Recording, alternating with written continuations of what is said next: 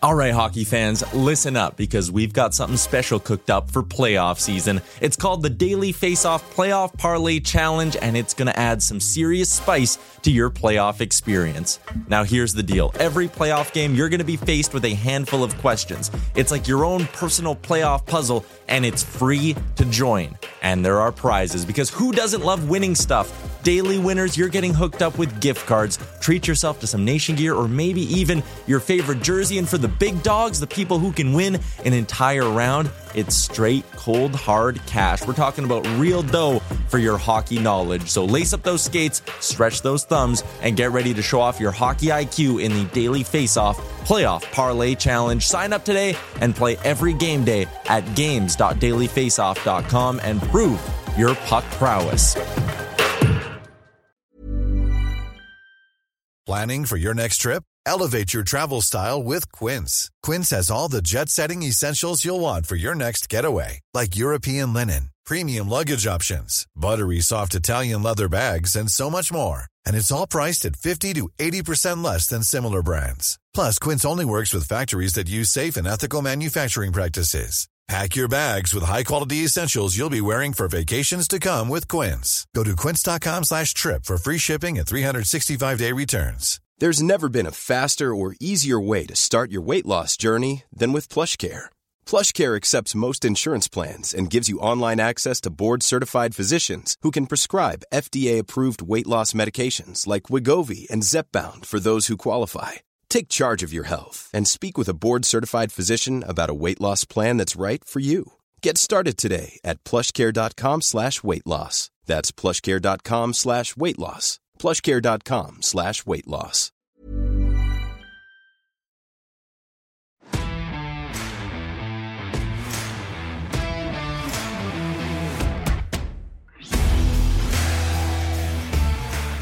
This is the Wally and Methot Show, powered by Barrhaven Ford.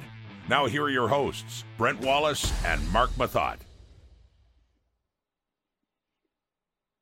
Hello, everybody. Welcome to the Wally Methot Show live. It is Monday morning or Monday afternoon. I hope you voted, everybody, today. This is powered by Barrhaven Ford.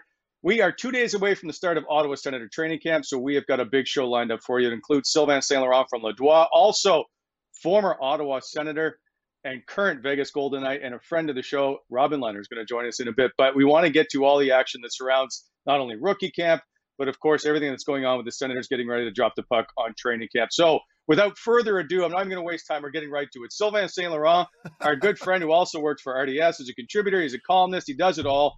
He's been there since 1998, and I didn't even know that. We started at the same time, basically, in Ottawa. Welcome to the show. You know, I was up and down for a couple of years. That's probably why you didn't notice me first. But now I can't forget you. We've traveled the world together. We've done Sweden, done Sweden twice, if I'm not mistaken, a bunch of other places. So now we just get to hang out. Mm-hmm. No, for sure. And I'm a big fan of the show. I've been watching from the first episodes. I love everything you guys do. I'm a huge fan of Mark Methot, as you might have noticed. But so glad to finally get a chance to catch up with you guys. Thank you. Who isn't a fan of meth, really? We'll get right down to it. But who has a meth bobblehead in its kitchen? I see, and Sly, I noticed that, so thank you. I appreciate that. Very kind. I'll have to get one of yours behind me, I guess. You'll have to send me one. Yeah, for sure. Whenever they get made, like 10, 15, 20 years from now. Fair enough. Sleepy, I want to get right to it because there's so much to talk about what's going on right now. Obviously, the rookie camp is kind of just winding up. There's a game tonight. And before they get set to take to the ice Wednesday for main camp. But let's start with everybody's favorite topic, and that's Brady Tkachuk. So let's call this Mo Money, Mo Problem. So we're 2 days away from camp. Brady Tkachuk is not signed. Now it seems like some fans are upset about this. They're turning on Brady and the Tkachuk side because Matthew Tkachuk said that they want money. Where do you stand at this, and do you think that Brady Tkachuk is going to be at the start of training camp on Wednesday? At this juncture, I do not expect him to be at the start of training camp, but I expect him to show up sooner than later. And I think right now, if Sens fans are panicking, it might be because they've been overexposed to that story, that situation. Yep. I feel like everything that we need to know on this topic, we already know. And right now, I think the next next update we're going to get is when it gets done, when it gets settled. The only useful information right now, it's not about where Brady is in the world. It's not about, anything. Basically, the Senators made it clear they want to cite Brady for a long-term contract, 8 years. They've let the number float around. And for some reason, Brady doesn't feel comfortable with signing that right now. This is the only question right now that's relevant. Why doesn't Brady Tkachuk feel comfortable signing with the Sens? He is the only one that's able to provide us with a clear answer, and he won't do until he signs. So to me right now, it's an RFA situation. It will get settled. I do not expect Brady Tkachuk to sign a long-term contract. I would expect that he's going to have to explain himself at some point why he doesn't want to stay and what would make him want to stay. And to me, if the Senators, if I was in their shoes, my only concern would be to figure out why right now he's not comfortable at signing a long-term contract. Try to do everything in my power to make sure that if this one isn't a long-term, then the next one is. Do you think the $64 million is the right number, that they're looking at the same number as Thomas Chabot? I'm not sure, but I think it's fair. I think it's a good contract for a young player that isn't necessarily a top point producer, but is so useful for other situations, for all the other right reasons. I think that it's a fair offer for Brady Tkachuk, and I think that makes him really, that puts him in the position that he is in this organization. To me right now, he is the face of the franchise, and I think that $64 million tells us that he will be for the next couple of years, if he wants to. Yeah, I agree. And to me, I think the biggest thing, and I was talking a little bit about it on Twitter, and I'm sure everybody else here has, I think there was a little bit of a contentious issue with regards to the dollar signs, right? And people were, well, why is he turning down $64 million? I've got a question for both of you. Do we even know that he's been offered $8 million a year yet? Like, has this actually gone out there? Like, are we aware of an actual dollar sign aside from the term itself? Well, actually, it hasn't been public, but it's been discussed for a long time, and I heard from a lot of people that was likely. Okay, so that was scenario. A legitimate number. So we know now. And another argument that a lot of people that I've noticed are making, and that's kind of why I'm bringing it up, is that the Sens are just willing to budge on signing bonus, and that's usually been an issue, or rather a philosophy with the Ottawa Senators over the last few years.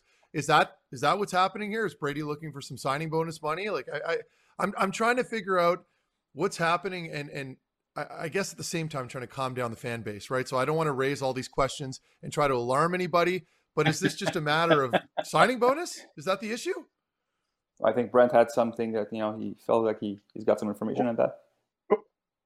Well, I think you have to look at Mark Stone, and Mark Stone and him are obviously very close. And one of those contentious issues for Mark Stone was the signing bonus money and lockout protection. Now, obviously there's no lockout that's needed, but the signing bonus gives you the money up front. And I think it's a huge part where the Ottawa Senators don't give out the signing bonus, and then they back end load all the deals. Now, I know it helps at the very last contract when you're qualifying for the next time, but players want their money and they want it now, right? Like, it seems Ottawa's not the only one, but very few, and I know Minnesota's another one, that doesn't give out signing bonuses. And I think that that's a huge downside to the way that they negotiate deals in Ottawa. Meth, wouldn't you like to have your signing bonus money? Yeah, but at the same time, just with the Mark Stone example that you provided, I think with him, it wasn't necessary. I'm sure that's a big reason. Financial reasons are always huge when it comes to business, of course. But I think also a guy like Stoney was in a much different position because he's in his prime at this point, right? And I'm sure he was in a win now mood. You come off to that 2017 season, you get a bit of a taste of it. His game's finally kind of coming into itself. And I think he didn't want to be a part of a rebuild. And to me, that's sort of the gist of what I got from his kind of reasoning with regards to that. I can't quote him on it, of course, but I think in Brady's case, I agree with both of you. I agree with Sylvain. It's kind of hard to turn down a carrot that big when we're talking about 8 times 8, but signing bonus, man, like that's what it comes down to, I think. And that'll be the issue now for the next few weeks. But I like what Sly said also earlier about, we can discuss his location, we can discuss his whereabouts and what he's doing and what he's eating for breakfast and, who he's talking to. But none of this matters because we know that both sides want something to happen. This is just all about leverage, and it's going to get dragged out as long as humanly possible because one side wants a number and the other side wants a number. We know Ottawa negotiates pretty hard. I've been through it here with the Senators too. It's not always very pleasant, but I'm sure it'll get done. But Mark, I'm thinking, every player is different. Every contract is different. In this one specifically, I'd like to hear you on that. To me, you're such in a delicate phase of your rebuild, and Brady Tkachuk is such an important player. Right now, they're developing an entire team identity around him. Wouldn't you want to feel that he's in that position? And basically, Tkachuk, he's got good, strong counselors with him. They know that he's holding the big end of the stick, that basically he controls those negotiations. Wouldn't you want, if you were the Senators, to make him feel as comfortable as he would be? And, that's the one part of what we've read and heard the last couple of weeks where I'm not comfortable with. It's I don't think putting pressure on him at this point would help. No, I agree. I 100% agree with you. This is not the guy you want to play hardball with, right? And again, I'm not the general manager. And when it comes to the dollar signs and numbers, I'm an analytics guy, I'm an analyst. If anything, I like to watch games and tell you who's playing well and not. So when it comes to the contract stuff, I'm out to lunch a little bit, but I agree. We're talking about your corner piece, like a guy that you're literally, you nailed it right there, Sly. You're building a team around. You want to make sure that he's there at camp right from the get-go. It's almost like you just want to lock all these people into a room and say, listen, you're going to sit in this room for the next 24 hours until something gets done, and then you're allowed to leave. Obviously, it doesn't work that way, but I feel like a piece like this, it's just the longer you drag this out, it creates more animosity and it destabilizes the fan base a little bit, whether you like to hear that or not. It's the case. Everyone's starting to freak out right now. I can't understand how it hasn't been done yet, but the counter argument to what I'm saying is it's happening across the league with other players too. And really, it's going to get done. At one point or another, it will get done. I think Alfie held out, and I think he fared out okay with the fan base in the Ottawa area. So it just needs to calm down a little, right? Let's just get through. It'll get signed at some point, and it'll all work itself out. I'm shocked at how it seems that fans go from either they're on management side and then it sways to the player, and then just chill out, just relax, just watch it play out. And really, it's none of our money. But October 14th will roll around. The Sens will play the Leafs. Tkachuk will be in the lineup. You'll have 2 or 3 big hits, a goal, and the fan base will forgive him. Right now, it's about how does Brady want to what does it take to make Brady happy and want him to stay long-term with Ottawa? And I think right now it's just a matter of, like you said, just get things done. I agree.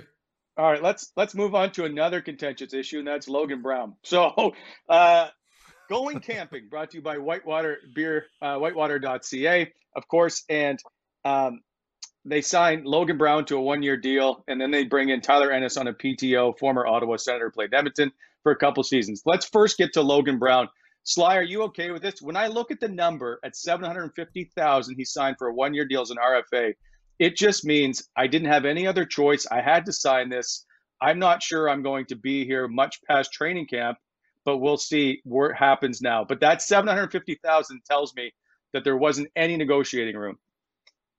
No, I guess that was a take it or leave it approach. And you know what? I was very disappointed in the way Logan Brown handled the last offseason.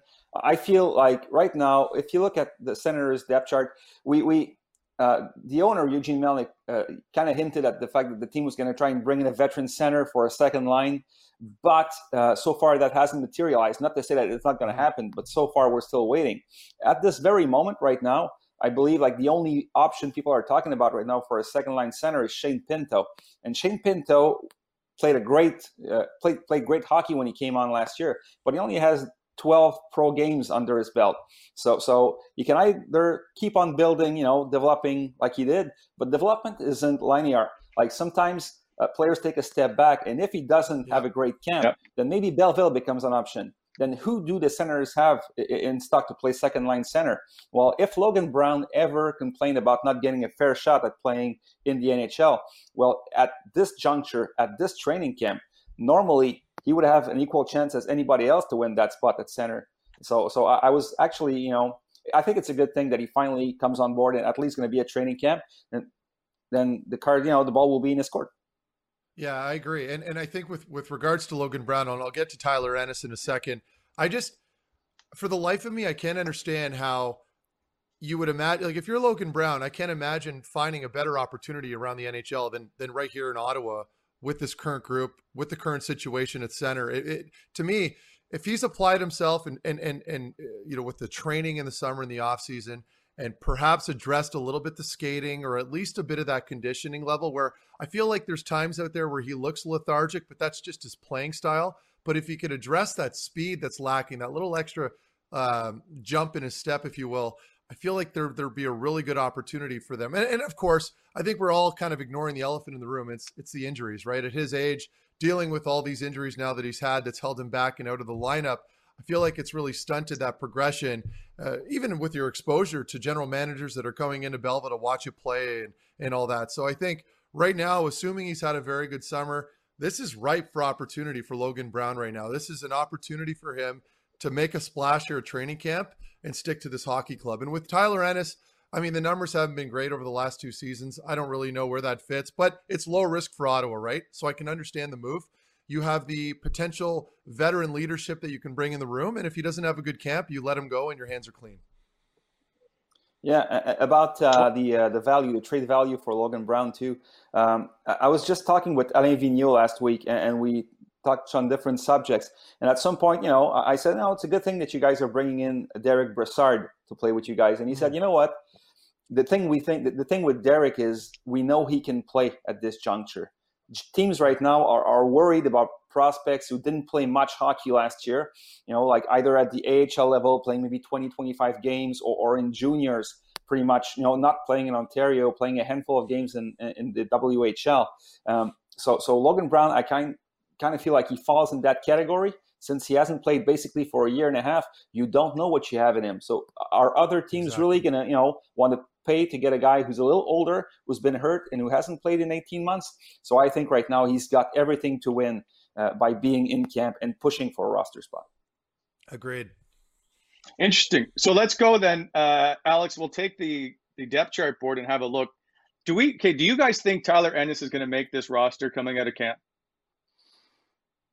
I think he's in tough. Right now, you give him a good spot, but I feel right now the team would rather have the younger players play there, whether it's Parker Kelly or even Igor Sokolov if he can win a battle. I think Tyler Ennis, like Mark said, it's a low risk, high reward type of situation, but I don't see him winning a battle at this point.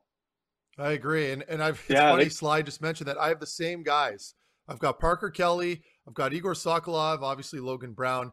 But I think if you've got a young player that's playing equal to Tyler Ennis's level and looks very confident, it's a no-brainer. He's going to be in that lineup. So to me, if you're looking at that forward group at the very least, I don't like the third line with Tyler Ennis and White together on that line with Paul. I feel like you're misusing Paul. Nick Paul's taken such a big step forward. We saw his progression last year. We saw his progression at the World Championships. I had an opportunity to watch him play. He looked fantastic. He's a legitimately good third line player in the NHL with potential to play on that second line if anybody gets hurt. So for me to pair him with players like White and Ennis right now is a disservice to him, with no offense, of course, to Colin White. I just think that you'd have to make some adjustments there. So if a player happens to step up, play very well, I don't think Ennis has really much of an opportunity here in this group. Yeah, I still think they move Colin White to the wing and if it's going to be Logan Brown, they put Logan Brown there, or they find another center. But they're certainly thin at the middle of the ice. And the Logan Brown thing it's right there in front of him. He just has to figure out a way to put it all together. Can he do that? Maybe. He's healthy. Apparently the back issues have been dealt with. We'll see if he can find that spot, though. Yeah. So what about the decor here, boys? Sleepy. What are we thinking? You know what? So the one thing that always pops up in the chat is Eric Brandstrom. So he's not on the list. So where's Eric Brandstrom fit in this roster? Do we know for sure if Victor Methot has beaten up to a spot yet? You mean has he earned a spot? Is that what you're asking? I'm wondering if it's at this juncture if Methot is the clear-cut left-handed third pairing defenseman, or if Brandstrom doesn't have a chance to bump him to maybe number 7 on the roster. It's funny you say that, because I've been fighting, just based off watching the last few games there of the year when everyone was together and Methot was in the lineup. I don't know. I mean, for me right now, if you were to ask me if I'm going to build this team and put a team together on the ice, Brandstrom's the odd man out, but I'm open to him playing on this team, and I'm not set in stone with that decision. I think that training camp is going to be crucial, especially on that back end right now, on that third pairing. And so if Brandstrom can play lights out, good on him. Then he's got an opportunity. I don't like the idea of having a guy like Brandstrom and Methot in the lineup on the back end. You can call me old-fashioned. I think that's too small for a decor, especially with the identity that this team is trying to go with, being a little bit of a tougher team to play against. They're physical. They're playing fast. Obviously, we all want puck possession, but at the end of the day, we see what's been leading to success at the NHL level in the postseason, and the trend is very clear. There's a lot of bigger bodies on that back end that have great reach and that are reliable. So for me right now, to answer your question, Sly, I don't think that Methot has it locked in, but if he can have a decent, solid camp and play pretty consistently, I think it's his spot to lose. You know what might be interesting, though, is Brandstrom plays at home and Methot type plays on the road. The only reason I say that, you can protect, right, your third pairing a bit more at home, and you start to move some guys around. I've seen them do that in the past with Brandstrom. They try to play them at home more. Yeah, and the only thing with that is that you've got guys coming in and out of the lineup all the time. So you're going to start shooting their confidence a lot. Like I've been through that as a call-up when I was getting into the NHL. And it got to the point where you're just like, you don't even trust yourself. You almost feel safer on the bench than you do on the ice playing. And it's a toxic thing to do to your lineup, especially with defensemen. A young group like that back there, you want to feed their confidence. Whoever you're going with in your top six, you got to commit to that after training camp and at least give them an opportunity, give them a couple games grace to kind of get into the groove of things. But to flip-flop like that, although I understand it, Wally, I wouldn't recommend it. Yeah, I didn't say it was big on my list. We've seen it happen. Sorry, Sly. Yeah. No, it's okay. I kind of see some movement on defense as the season goes on right now. I mean, Michael Del Zotto, I like everything he said and everything he did since signing with Ottawa. I mean, he said that he chose Ottawa over another offer because he felt there was an opportunity there. We saw him on social media recently taking a couple of the younger players to dinner. He had a wonderful interview with Ian in The Athletic. But here's a guy who played third pairing minutes last year with the Blue Jackets, which wasn't the best defensive team in the NHL. And same thing the year prior to that, he was with Vancouver and didn't play more than third pairing minutes. So right now he's got every good intention. It's either the Sens see something that the previous teams didn't see, and that we see a different Michael Del Zotto, and he restarts his career, or maybe we're asking a little bit too much out of him. But either way, I can see movements with guys, starting the season and maybe moving up the roster and lineup and things changing again during the course of the season. Yeah, I agree. And it's the same thing with Nick Holden. I know a lot of people kind of had him written off. He was almost an afterthought to a degree based off line projections that I was seeing online and right, ensuing after the trade, of course, we're picking him up. So I to me, that's a good player to have on that third pairing. I think he's got it locked unless he has a terrible training camp. I think we can expect him to see, and he's going to complement any player that plays to his left. So if he's with Methot, for example, I really like that pairing. But to go back to Brandstrom, like you guys all said, and I'm not trying to deviate from the topic too much. I know a lot of people online are huge fans of him. For the life of me, I can't understand it all the time. He's got a ton of online support, and I respect that, but I don't get it. I've watched him play a ton. And every time he's got the puck and he's lugging it up the ice, I'm just wincing, waiting for someone to lean into him, into the wall. If he can figure out how to protect himself a little bit better, maintain that efficient style gameplay, along with perhaps trying to figure out a way to get on that second power play unit and really anchor it properly, that'll give him a best opportunity. Every player on this team needs a role. And when you want to stay in a lineup, you need a role, special teams role. Are you a penalty killer or are you a power play guy? Well, Brandstrom's not going to be killing any penalties.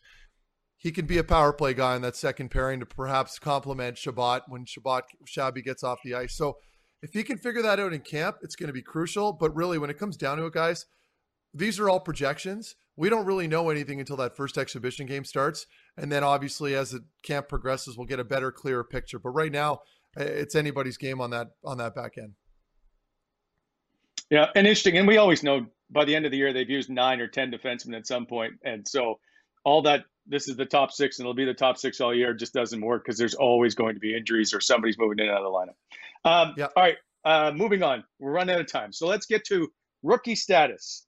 brought to you by sportsinteraction.com/Wally and Methot. Sports Interaction is Canada's odds makers. Of course, all kinds of NFL betting going on, and soon there'll be all kinds of NHL betting. Let's start with Mark Kostelic is one of the guys, and I know, Sleepy, you've been at training camp that has really looked pretty good. There's been a few others, Angus Crookshank, there's Sokolov and whatnot. Who's really stood out for you that you've noticed? Well, the one guy that basically people didn't think about much. One day I was there and I just marveled at his ability to shoot the puck is Robbie Arventi. Either like the one-timer on the right circle, a la Ovechkin, or just a quick release when he skates down the slot. I mean, I don't know how it's going to translate in the North American game. I know shooting is just one part of it. There's so much more going into it. But I think that this is one guy that nobody's talked about. And when I saw him practicing, I was quite impressed. Of course, Kostelic he's been good, but he's a little older. So you expect guys who are 22, 23 years old to have good camps, good rookie camps against 18 years old. I kind of like Maxence Guénette from the get-go. He's a guy who could basically become a steal as a 7th-round pick. If he ever makes it as number 7 defenseman or number 6 defenseman, he's got, from people I spoke to, he's got some confidence issue he needs to work out. Basically just, believing that he really belongs in the pro game and in the NHL. But the way he played against the Montreal rookies last weekend was pretty good. And I think that he's another guy to watch for. Is there one guy that we think is going to end up playing with the Sens this year? And I say that I think Ottawa has used 22 or 23 rookies in the last 3 years into the lineup. So there's going to be somebody at some point makes their NHL debut. Who do we think ends up in those spots? I don't know. Maybe I guess you couldn't bet against Angus Crookshank at this point. Yeah. It looks like they need whoever it's going to be is a 4th-line type player because they're obviously top 6. It seems pretty set. So whoever that we're looking. I know Parker Kelly isn't on that list, but Parker Kelly or it's Kostelic or it's one of those guys that really can grind. Angus Crookshank, another pest type guy. So here's a question for you guys then, because I have no idea. I don't know who any of these guys are. Who are you bumping out of that 4th line? I mean, if you're talking about any of these potential, I'm going by injuries. Players. No, okay, but I'm saying out of camp because I know people were talking online a little bit about how there is a spot available, and sure. If you play really well, you can bump a player. Who's the player that we're bumping out? Who's expendable on that 4th line that we have? You're not getting rid of Watson. You're not getting rid of Formanton. So is it Tierney, your centerman? I don't know. I thought we were talking about just sits. Yeah, I thought we were talking about guys who might come up at some point during the year and get their start at some point, whether it's November or January. Yeah, no, we were. But there are guys. I'm I will adding say another for Mark, layer to that question. Sorry, go ahead. Yeah, I was going to say there's always typically somebody that gets their 8-9 games out of the start of camp just to see what they can do. So yeah, maybe there is a guy that this year will be that guy. So Sleepy, do you see one particular player that could end up being, like the Alex Formanton, Drake Bathersons, whatever, and play a couple games till they get sent down? Well, at this juncture, after playing a few years in the minors and the way, he handled himself in his one NHL game, I think Parker Kelly might be one injury away from getting his start in the NHL. Otherwise, I don't think that maybe a rookie, slides in, whether it's on defense or offense. I don't think there's some room. I agree. Last question before we let you go, and then Robin Lehner is going to join us, and that is this a playoff team, Sly? It depends. We're going to bring it back to, take it full circle. Is Brady Tkachuk there to start the season? And that's what I'm saying right now. And it's been, a lot of things have been dangled in front of him. If you miss the start of camp, then you might, start behind the 8 ball for the Olympics. I feel like the Sens need Brady Tkachuk because it's still a very young roster. Last year, we saw this team develop into a team that never gives up, always fights till the end. But I think that maybe if Tkachuk isn't there, the leader isn't there, the rest of the team will have will struggle to keep that identity. I see the Senators pushing until the last month of the season if Tkachuk is there from the start, and maybe missing by a few points, but I don't think they'll miss by much. I'm not going to start comparing teams because we all know that there's a bunch of teams that are ahead of them in their development, but a lot of those teams sometimes will just, one or two of those teams, we don't know which, but for whatever reason will not be able to figure it out this year and will not have that good of a season. So I think the Sens can maybe finish 11th, 10th in the Eastern Conference and miss the playoffs by a few points. Yeah, I agree with that 100%, Interesting. Sly. I think you're bang on. And I think also, I know, Wally, we're in a crunch here.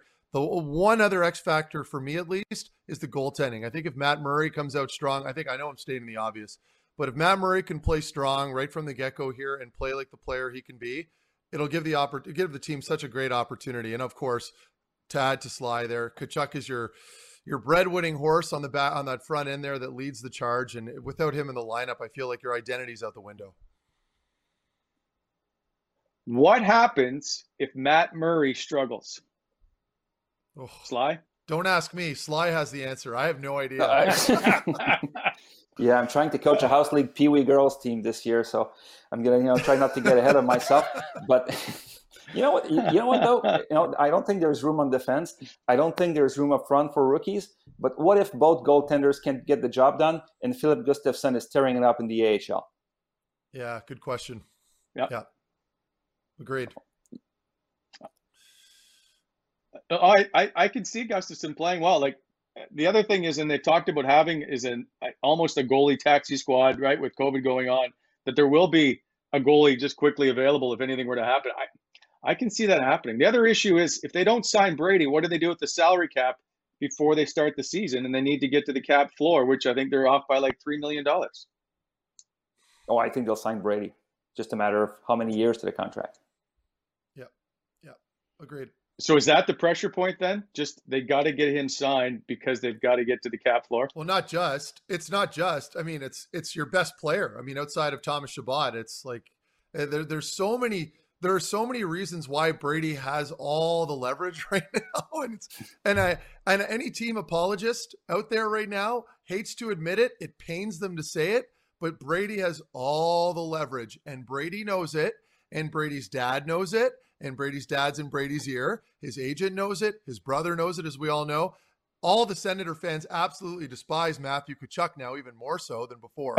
So, I mean, it's just the harsh truth right now is Brady's got all the cards. And this isn't a greed thing. I'll finish it off with this because that's been a common message that I've been getting a lot of on Twitter with regards to my 2 cents on the issue itself. People seem to think, well, he's being greedy and you got to think about the team and you don't want to. They're comparing it to Toronto's cap space. I'm like, we're not even at the cap floor in Ottawa. We're not even on the floor. So there's plenty of cap space. We're talking about the lifeline player of this hockey club. You can't quantify it all the time, right? It's not numbers. And people made comparisons to Alfredson. They made comparisons to Chabot. Well, should he be paid more than Chabot? Thomas Chabot is underpaid right now. He is an underpaid player who is playing 30 minutes a night and signed that deal before, okay, whatever year it was. So you can't make the comparison. Right now it's different. Projection-wise, the cap's going to go up in a couple years, 3 to 4 seasons. You can't compare it. So as a fan base, we need to separate ourselves from emotion and just look at it from a business standpoint. Anybody out there who's negotiating for a job always wants to get paid the maximum amount allotted, right? You want to make your worth. Brady's doing that right now, and he has all the right people in his corner. So he's not going to be lacking any confidence. We just need to forget about it. Enjoy the camp as it is right now. Brady will get done behind closed doors. Everybody's going to be okay. Sleepy, I have a question. You've been around the rink. Did Matthew Tkachuk's comments raise any eyebrows? Not much. I mean, it wasn't like anything. Well, I mean, the only thing that was surprising was the fact that he went on the record and publicly stated it. But I don't think he said anything completely shocking to people that that are used to the business. I agree. Well, good stuff. I loved it. I loved our chat, and I look forward to seeing how this all plays out because it's fun to sit and just watch this transpire because it gives us something to talk about. Sleepy, thanks for stopping by. We appreciate your time. We'll be chatting with you soon, and good luck on the season, my friend. Anytime, guys. Thanks, Sly. There goes Sylvain St-Laurent, the sports editor from Le Doigt, and of course he does RDS contributions as well, and he's a columnist. He does everything, and of course he's now a great 11-year-old girls hockey coach, which I didn't know beforehand. So he's getting out there. All right. Anyway, without further ado, we now bring into the Whitewater chat room. He is a Masterton Trophy winner. He's a member of the Vegas Golden Knights. He was drafted by the Ottawa Senators, and it is Robin Lehner, all the way from beautiful Las Vegas, where it's always nice and warm. Look at that background. How you doing, Rob? What's going on, sir? No, not much. How are you guys doing? Great. The palm trees look very good. Yeah, it's nice. Lenny, is that your background? Is that your backyard? Yeah, I think it's reflection right now. Yeah, it's my backyard. It's nice. Yeah, not bad. Good for you. Good for you. Now, did you just go on a safari adventure? Did I see this right? Yeah, the Sahara Desert, maybe? Yeah, no, I was a little bit everywhere this summer. Needed to mentally recharge from this lockdown we've been in for a while, so had some fun, and I traveled around a bit. And how was the desert? It was very nice. It was very nice. Got to wrestle with some camels and spend a few days out in the desert. Right, Lenny, were you in like Morocco or Casablanca? Like, where were you? Casablanca? Yeah, I was in Casablanca for a while. We took a car about 14 hours out to a place called Mersouga, and we took some beach buggies, like 5 hours out in the desert. Had a camp there and stayed for a few days. That's awesome. Good for you guys. Yeah. And last question about your summer is, did you just recently hurt your ankle, or are you all healthy? What's going on? No, I'm healthy. I haven't heard anything. Okay. Typical Canadian this stuff. Might be an old tweet. All the backstories. No, wait, I got plenty of that stuff coming up later. This season that's upon us, are you excited that it's now basically, I mean, you're the number one guy as you go in here to Vegas, and I know you and Marc-Andre Fleury, despite people trying to say you weren't very close or all that stuff, we're very good friends, and it's tough to see him go. So after all that stuff that's played out, are you excited to how this season's going to unfold for you? Yeah, I mean, to me, it's a regular season. Same goal. I played with a lot of. Ever since I was in Ottawa, I played with a lot of other good goaltenders, and I think that's necessary on any successful NHL team. And we brought in Brasser here. He's a great goalie as well, and obviously tough to see Mark go, but I don't look at it any different, Mark being here or not. I still approach it as it's my net to lose. I've always done that, and it's the same. You just gotta compete. When it comes to Fleury, you guys aren't going to see them until, I think it's January. January the 8th is your first meeting against Chicago. Are you looking forward to having him at the other end of the ice if that's what ends up happening? Well, yeah, I mean, look forward to a lot of reasons. Being played in Chicago, it's a lot of good people and good players there. It's always fun playing them. It's always been. But yeah, it will be. It's always fun playing against former players or former teams and stuff like that. So it should be. It should be fun. Just quickly, veering off topic a bit, Zach Smith just announced his retirement. I know you won a Calder Trophy with him in Binghamton. I know you guys are pretty close, if I'm not mistaken. I guess, was it tough to see him go? I know it's always tough to see people retire that you're always close with. Yeah, I mean, he had a hell of a career, he came in a year before me there, and when I got to Binghamton, he was already kind of a little bit more established, being the guy going up and down. But it's as you said, it's always hard to see people retire. But I think he's been struggling with some back issues and stuff like that, and he's had a hell of a career, and he's a great player, and he's a even better guy. So hopefully he has a great next chapter of his life now. Hey, and Lenny, I agree with you there. Smitty's unbelievable teammate, and shout out to Zach Smith out there. He's been fantastic career, great guy off the ice. You talk about training a little bit there, and I read some stuff, Lenny. So have you lost some weight? You're a little lighter now? Is that what's going on? Yeah, a little bit. I had to shed a few. You know how it's been. it's always a little bit up and down. It's just Yeah. some years they're on me, some years they're not. But no, I guess this one of those years, just turned 30, which is it goes by quick, and Yes, it does. try to be as light as I can now going forward, and see how long I have left. What'd you do for did you have to diet or anything like that, or just more I just been conditioning? What did you have to just been change? training hard. No, nothing crazy. Just been training hard, and no, just trying to get ready for this season. It's back to an 82 game season, all that stuff. And hopefully perform as good as possible, play a bit more. So I've been lucky with injuries, except some concussions. So I just wanted to give my body a little bit of a break. Good man. You're training with John Wood, right? He works with MMA, if I'm not mistaken. How's that training going? No, it's been fun. It's fun here in Vegas. There's a lot of fighters here. He's started with John Wood. Obviously, his gym has a lot of UFC guys, and been doing a bunch of work with them. And no, it's been good. It's been good. Get punched around a little bit. Never hurts. So wait, so you're doing some mixed martial art training? We're doing mostly boxing. It's less risk of twisting anything, but been doing a bunch of boxing with them, and it's fun.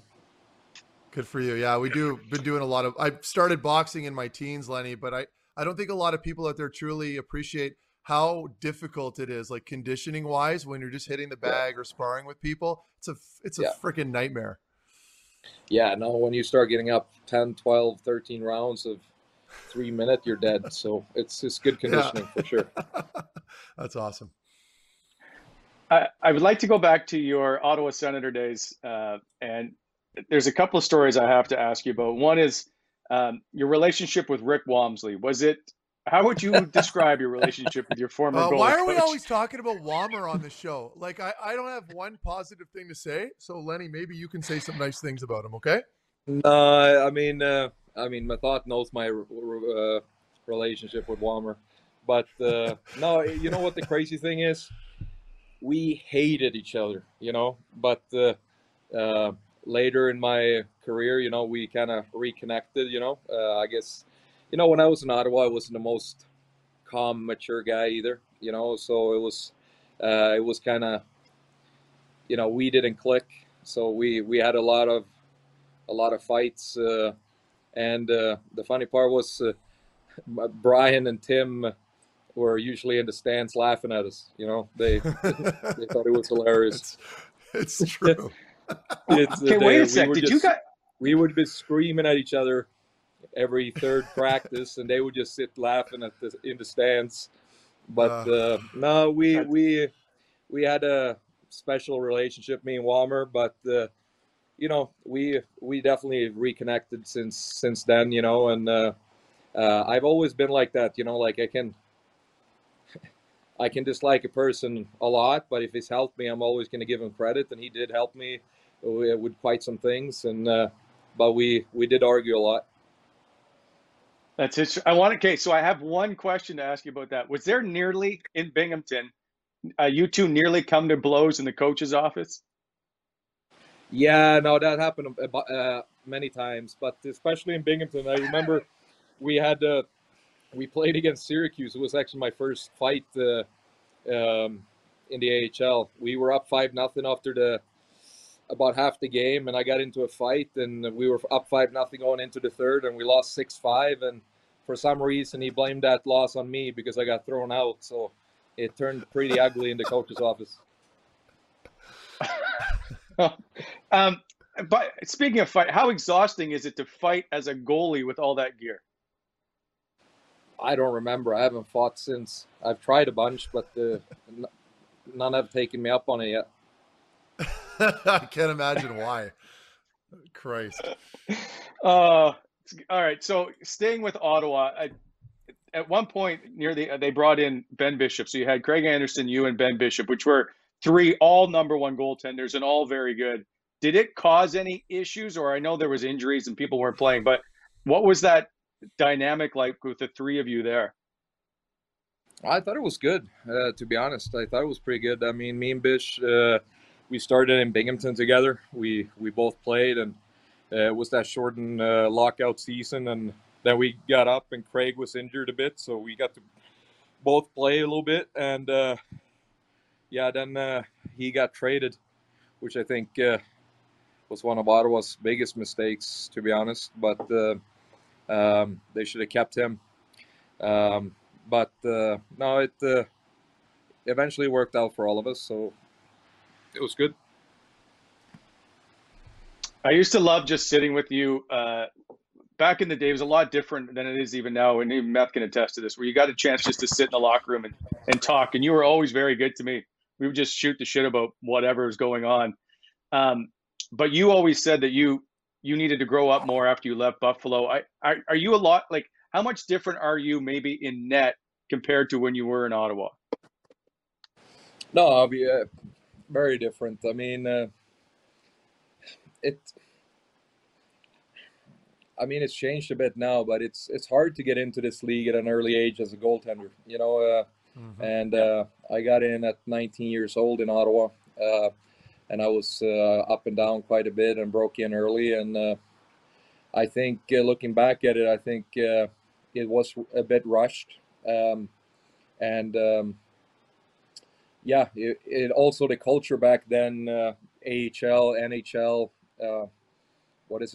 10, 11 years ago, it's a lot different than now. And I think that, I think goalies they get ready mentally around 25, 26. And, there's a lot of pressure, and everyone deals with it differently. And the actual pressure part on the ice, it's not been an issue, but it's just, being professional, growing up, being mature. And I had some of those issues in Ottawa. And then when I got that concussion in Ottawa, that everything kind of turned sideways for me. And it took a few years to kind of get back from that. That's against Carolina, and Clark MacArthur collides with you in goal. I still remember that play like it was yesterday because it seemed to change everything. So did you ask to be traded out of Ottawa, or how did it play out that you ended up going to Buffalo? And I know Tim Murray becomes the GM there, so of course that makes a big difference. But how did you, get to Buffalo? Well, it's pretty simple. I got injured, got sent home. Hamburglar what did it go, 21-1 or 20-0-1, something like that. They stopped calling me, and then I got traded. That was pretty simple. Okay. Henrik Lundqvist just announced his retirement too. Did he play much of a part with you? Are you guys at all very close? The only reason I say that is because your dad used to work him out, if I'm not mistaken, and you were around with him. Is there a close relationship with the two of you?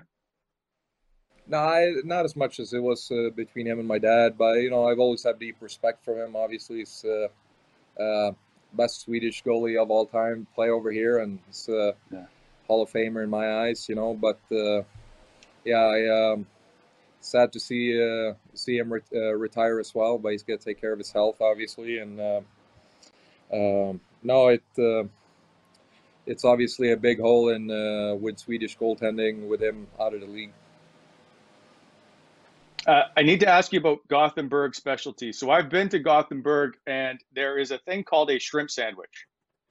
Are you a big shrimp sandwich guy? Yeah, no. If you're from Sweden, I think you're a big shrimp sandwich guy. They're good. There's a hotel or something you go to the top of that has the restaurant, and that's supposed to be the best place for it. I didn't like it at all. Oh, really? Nah, I mean, they say it's good there. It's because it's kind of big there, but I think it's more out in the coastal restaurants that has the best ones. Do you go home very often? Do you get home every summer? Not every summer, but I spent some time home this summer. It's been obviously, this is the first time, kind of set in one place. I was a little bit of a ping pong ball there for a few years where it was kind of tough to find time. You had to go two new cities and reestablished life a few times. So my son was born in Ottawa, and he's been in 5 teams since, and he's about to turn 7. So it's nice to get some stability where you live. Crazy how time flies. I need to ask you about, you're a big animal lover, if I'm not mistaken. Did you turn your house in Ottawa into a zoo? No, it's all rumors. People lying. That's right, Methot, eh? I'm not saying nothing, man. I don't want you to hunt me down. Yeah. Lenny, you've been a really, really big advocate for a lot of mental health stuff, and I don't want to step on Wally right now because he's usually driving this, but what are you doing now? Like, what's your routine like? Like, what are you doing to stay kind of level and on cue and make sure that your mind's right? Like, have you really made any like life altering changes with like your day to day, like leading up, and especially in the summertime? Like, for players, it's easy to get into trouble. It's easy to find stuff and kind of get distracted. Like, what have you changed aside from the obvious and having a family? What are you doing differently now? No, I think there's a bunch to it. I think biggest thing is being open and honest and talk about it. It's one way to just keep leveled and stay the course, but also the good really build that support system of just having regular talks with my psychiatrist and take my medicines, all that types of things, and also just try to live life as well. It's obviously been hard the last year and a half through COVID. It's ups and downs for everyone, but I think just realize there are some issues and work on them and do a lot of self-research and listening to not just one source, because I keep saying that to a lot of people, right? It's obviously different levels of NHL players or lawyers or whatever profession you want to go into. Same thing with psychiatrists and doctors and therapists. There's so many people that just get stuck with one person, and a lot of times a very old-fashioned type psychiatrist that puts it's only one way, or a lot of the time the old way. And I've been lucky. I've been through a bunch of them, a bunch of psychiatrists. I now have a really, really good one. And you need to have one that has an open mind of what works for you, because sometimes you get stuck with people. It's like, this is it, and this is the only way. And I had to do a lot of trying of what works for me with my life and my profession. So it's also about questioning and researching a lot for yourself and try to find what works. So it's I think it's a mix of everything, but not just get settled with the first option that gets thrown at you. And I know I have the luxury to do that. So it's a lot of people especially here in the US, they don't have that luxury to get treatment or diagnostics and medicines at all. So obviously that's a lot of things that I'm trying to work on too, to try to change that and work with some organizations to see how we can end that madness. Yeah. And I think, first of all, and I commend you for everything you're doing. I think the biggest thing for me, aside from obviously overcoming all this in your career, is just being so open about it. You've been very open about it on social media. You've kind of put yourself out there, and in turn, you break down all these barriers. Whereas we know we're very conservative typically in hockey. Players don't like to speak up too much. They try to restrain their personalities a little bit. I think by doing what you're doing, along with other players, of course, you're making it easier for players to address these issues that they're dealing with, right? So I guess it's such a two-sided coin, in one way, the rehabilitation type community, all you learn in rehab and with doctors and all that stuff is about being open about the people around you, right? And then you kind of get into a culture and atmosphere in hockey or with an NHL program where it's like, you got to keep this quiet. And that's because we get punished financially, right? And it's we get looked at as a risk, but you got to take a decision, it's going to punish you financially or you're going to take your life, right? So I took the decision to be open and honest about it, while, as you know, Mark, it's the clubs or the GMs and coaches, they don't like it. You know, they still don't like it here in Vegas. They didn't like it in Chicago. They didn't like it in Long Island either. You know, Lou was very supportive in Long Island regarding, you know, my article and stuff like that. But, you know, talking about it a lot, it's not popular. But I'm doing it because it's a part of my journey. It's part of my rehabilitation. It's part of me being healthy. So, I just got to do what I got to do. And there's still long steps. It's big steps still be taken, because I think a lot of players still have or they're still scared of getting help, still scared of the program, because they think that the program is a punishment, you know. And it's not. It's more the people that doesn't have issues, that like to do something here and there, you know, that don't believe they have an issue. They feel like they get punished, and then they give the program a bad reputation, which obviously hurts a lot of people that want to get help. So I would like more education towards our players, that the program is there for you. You know, they're not punishing people for needing help. They're not punishing people that have a legitimate problem, you know. And I think that still needs to be addressed, you know. And I wish I got that was my issue, right? You know, you knew me in Ottawa in my early days. It wasn't pretty at times, you know. And I'm not scared to talk about it. I mean, you were one of the guys that had to calm me down a few times, you know. But it was because I was hurting, you know. I was hurting inside. I was hurting with a bunch of things in my life, and I wish I would have gotten help way earlier than I did. I mean, you had to go 5-6 years of madness before cracking down and take that step. But not a lot of people are lucky to get there, you know. Either they get out of the league and it turns really ugly, you know. And it's unfortunate. I think more people should be open towards it, and obviously the program has things to get better at as well. When I think of a couple of times on Twitter, I've mentioned that I deal with anxiety, and I'm surprised at the number of people that reach out to me. So when you open up, like, are you flooded with messages, and do you try to talk to as many as you can? I'm just curious. Like, hockey players, obviously, as you've talked about, don't like to be very public a lot of times. So have you had to deal with a lot of conversations with guys to try and help?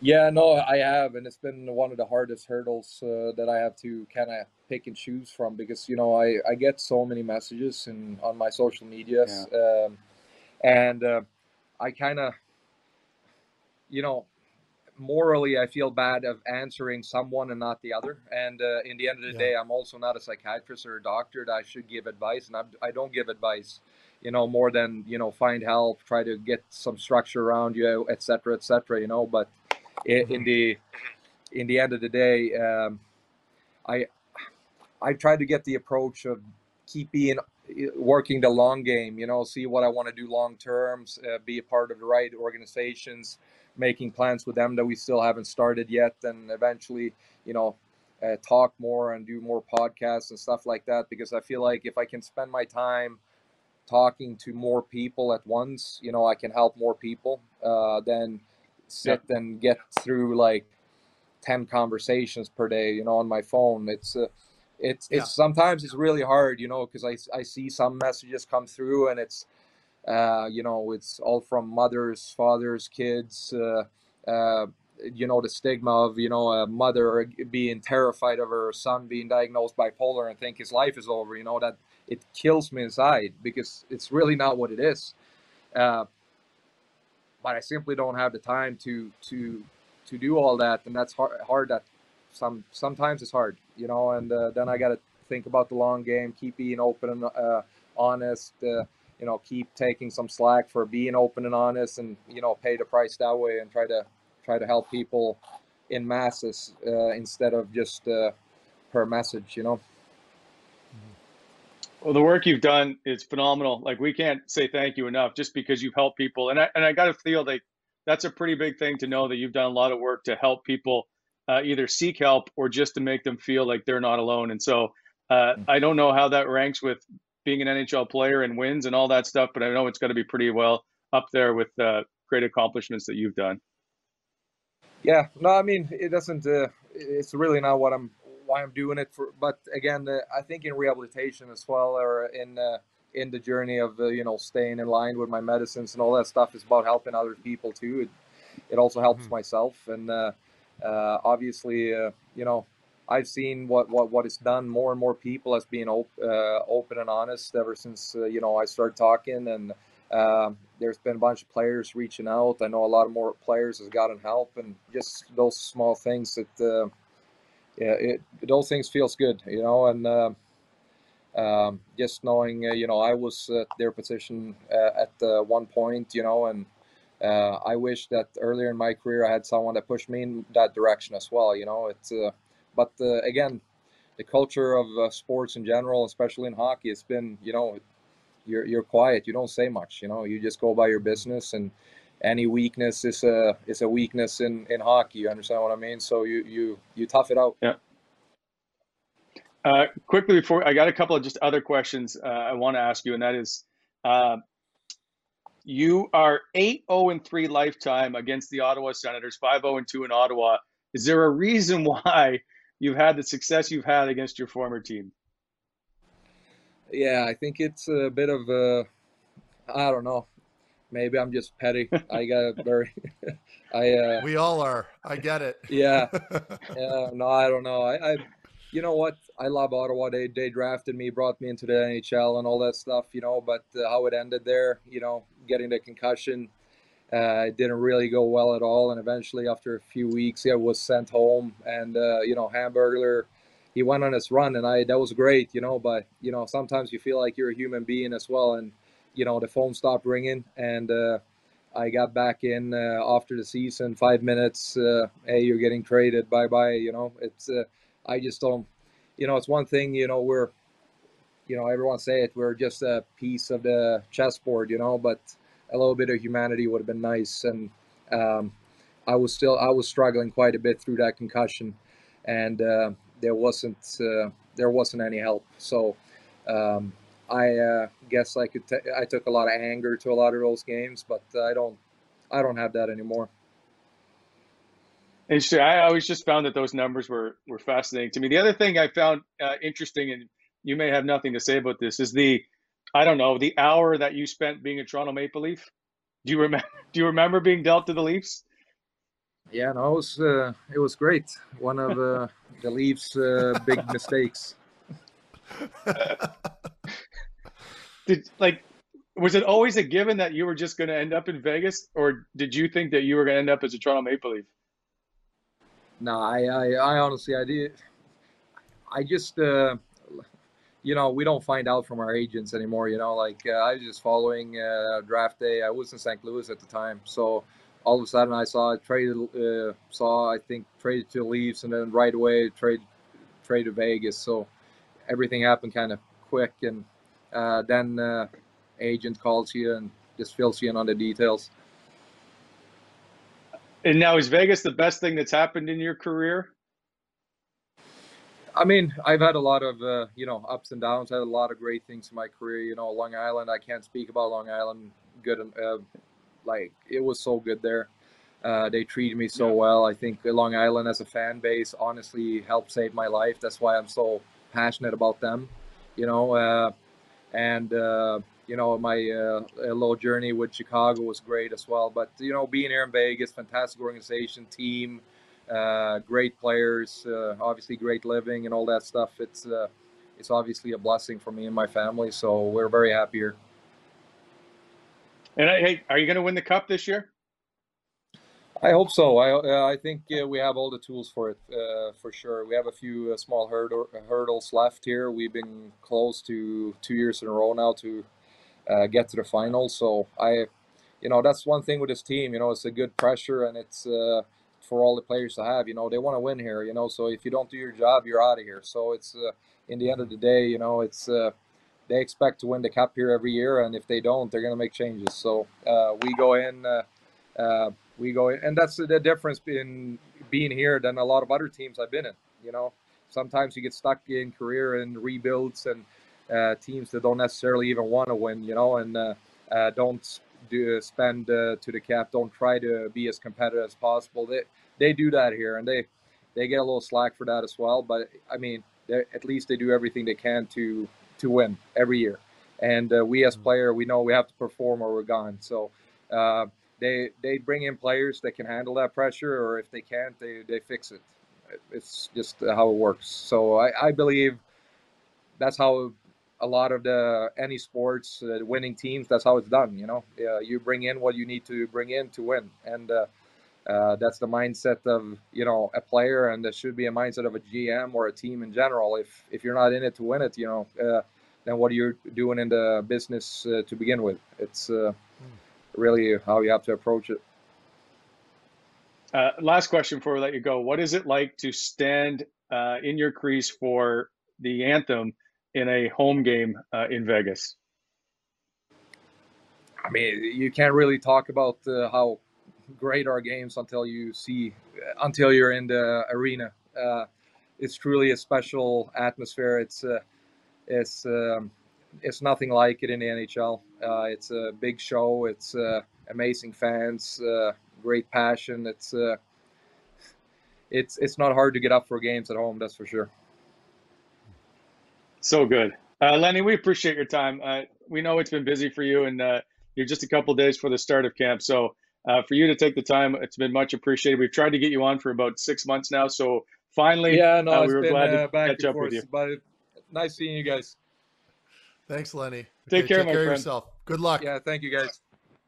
Okay, bye. Bye. There goes Robin Lehner as a member of the Vegas Golden Knights and certainly an outspoken advocate of mental health, and we wish him all the best. His movement, of course, is hashtag same here, the global mental health movement. And so all the best to Robin Lehner. Meth, I know he's dealt with problems, and in Ottawa, he had his issues with maybe his attitude or whatever, but boy, he's always been so good to deal with, even around for us. I just can't help but pull for the guy all the time. Yeah, and we talk about it, and what great dialogue there. And I think it's great for a lot of people that are out there and maybe a little reluctant to speak up or get help. But even in Ottawa, he's always a great guy, and he's always been a pleasant person to be around. He just had some inside stuff that he had to deal with and work out, and of course, not to take lightly. It was significant in his life, and I think he made a conscientious decision with him and his family, Danya, to address it. And I mean, how many players go through something like this but manage to stay in that professional sport, to stay in the league? And so the amount of hurdles that he's had to go through or jump over to get to this point where he's in a really comfortable place and he's seeing some success on the ice, he's still playing at a high level. I couldn't be happier for him. So I'm wishing him all the best. And the one thing is, and I don't think we can take and make light of this, is to make that first step and then to go public making that first step. It's one thing for, like, I guess you and I, but he's on an international stage all the time. Yeah. You're in cup final, or if you're in the Western final, whatever it is, and you're talking about this and you're admitting to your struggles. Like, that is a massive, massive step. And I just have all the respect in the world for doing that. I agree. It's the microscope effect, right, Wally? It's being under that microscope and everybody knowing that you have issues that you have to deal with. So again, very courageous of him. And I made this point earlier, and this is my last point I'll say. It's opening the door for a lot of players, a lot of athletes, a lot of people, everyday people, to come forward and address their issues and live a better life. And do you know what? And the other side of that is, and you know this as a hockey player, you have to be consistently very good to stay in the league. And so for him to do that, and I'll call it, I don't know if the word's a distraction, but to have all that stuff going on and still be the number one goalie on a Stanley Cup contending National Hockey League team, I don't know that gets stated enough of how big a deal that is, actually. Because if he is, let's call it, if you are a call-up or a bit player, or you know what I mean? You won't get the same attention that he does, being a Masterton Trophy winner, being a Jennings winner, right? So that there's just what he's been able to do and continue to play at a high level is massive. Before we go, time to bring in Craig, who always sits around and monitors the chat and tries not to let me talk very often if I can help it. He's been busy on the back end because he just did a little poll, asked people if I was a picky eater. Official. Of course, I voted yes. Yeah. Yeah, there was somebody else from what I saw. Somebody else just snuck in another vote for you there, saying that you are not a picky eater. So it came in officially at 96%. Think that Brent might be a little bit picky with his food choices, but That's all good. I mean, just a little fun there. They were giving you a hard time because you said you didn't like shrimp sandwiches, which, I mean, off the top of, if you asked me if I'd like shrimp sandwiches, I don't think I would be a huge fan, but okay. I get it. You have to see this, and I should have got a picture and had it ready. They're little small shrimps, and they didn't look like shrimp to me. They looked like another little squirrely thing that I just didn't want to eat. It just didn't look good on the plate. Yeah, it doesn't sound good. Like they weren't king prawns. No. Yeah. So that's all I'm saying. But I tried it because Alfie told me I had to go eat it, so I tried it. High maintenance thing to say though. Like these shrimp were too small for me. I need big ass prawns on my plate. Because you know what? It didn't. It looked like an insect. It looked like they looked like a plate of insects that I didn't want to eat. That's all. That's I couldn't. That's fair. I couldn't. Yeah, the food. I like the shrimp. food in Sweden's a little different. I can attest to this because I've spent time over there with the NHL. Like when we were playing against San Jose, and I was with Columbus, and I think there were a lot of fish, and it was like herring. I think was one of them. But it's just not for me. It's not for me. So in 2007, we go over. They're playing Pittsburgh in the Premier Series. And it's the first time I think my cameraman, Dave Joy, and I have traveled overseas. And he's like on the way there, he's like, I've been practicing. I've got some phrases down and I'm ready to go in my Swedish. So we land. He's like, let's go get a beer. I'm like, all right. So we go to an English pub, of course. But anyway, we get in there and he's like, I got this. So he says whatever he says. And the server goes, and she starts to laugh. And he goes, I think I ordered 2 beers, didn't I? And he goes, no, you said you liked my boobs. Oh my God. It's like, all right, Ben. It's like, can we just get 2 beers, please? Yeah. The only significant thing that I can remember, one of the main things I remember from going to Stockholm was our training staff in Columbus. They weren't small guys, okay? They liked to eat. They were a little bit larger, but beauties, like great guys. But we were there for like 2 days, and on day 2, I remember them all coming into the room, and they're like, it's crazy how small and lean everybody is here in Sweden. Like they were getting looks from people on the sidewalk just walking around. So I still remember thinking like, man, these guys are getting fat shamed on the road and they're not even being mean to anybody. It's not fair. But culturally it's certainly different over there, and their diet is a lot different. I'm sure they're healthier, and that was probably the biggest takeaway that I can remember from the trip. Such beautiful country, though. It is. Yeah. All right.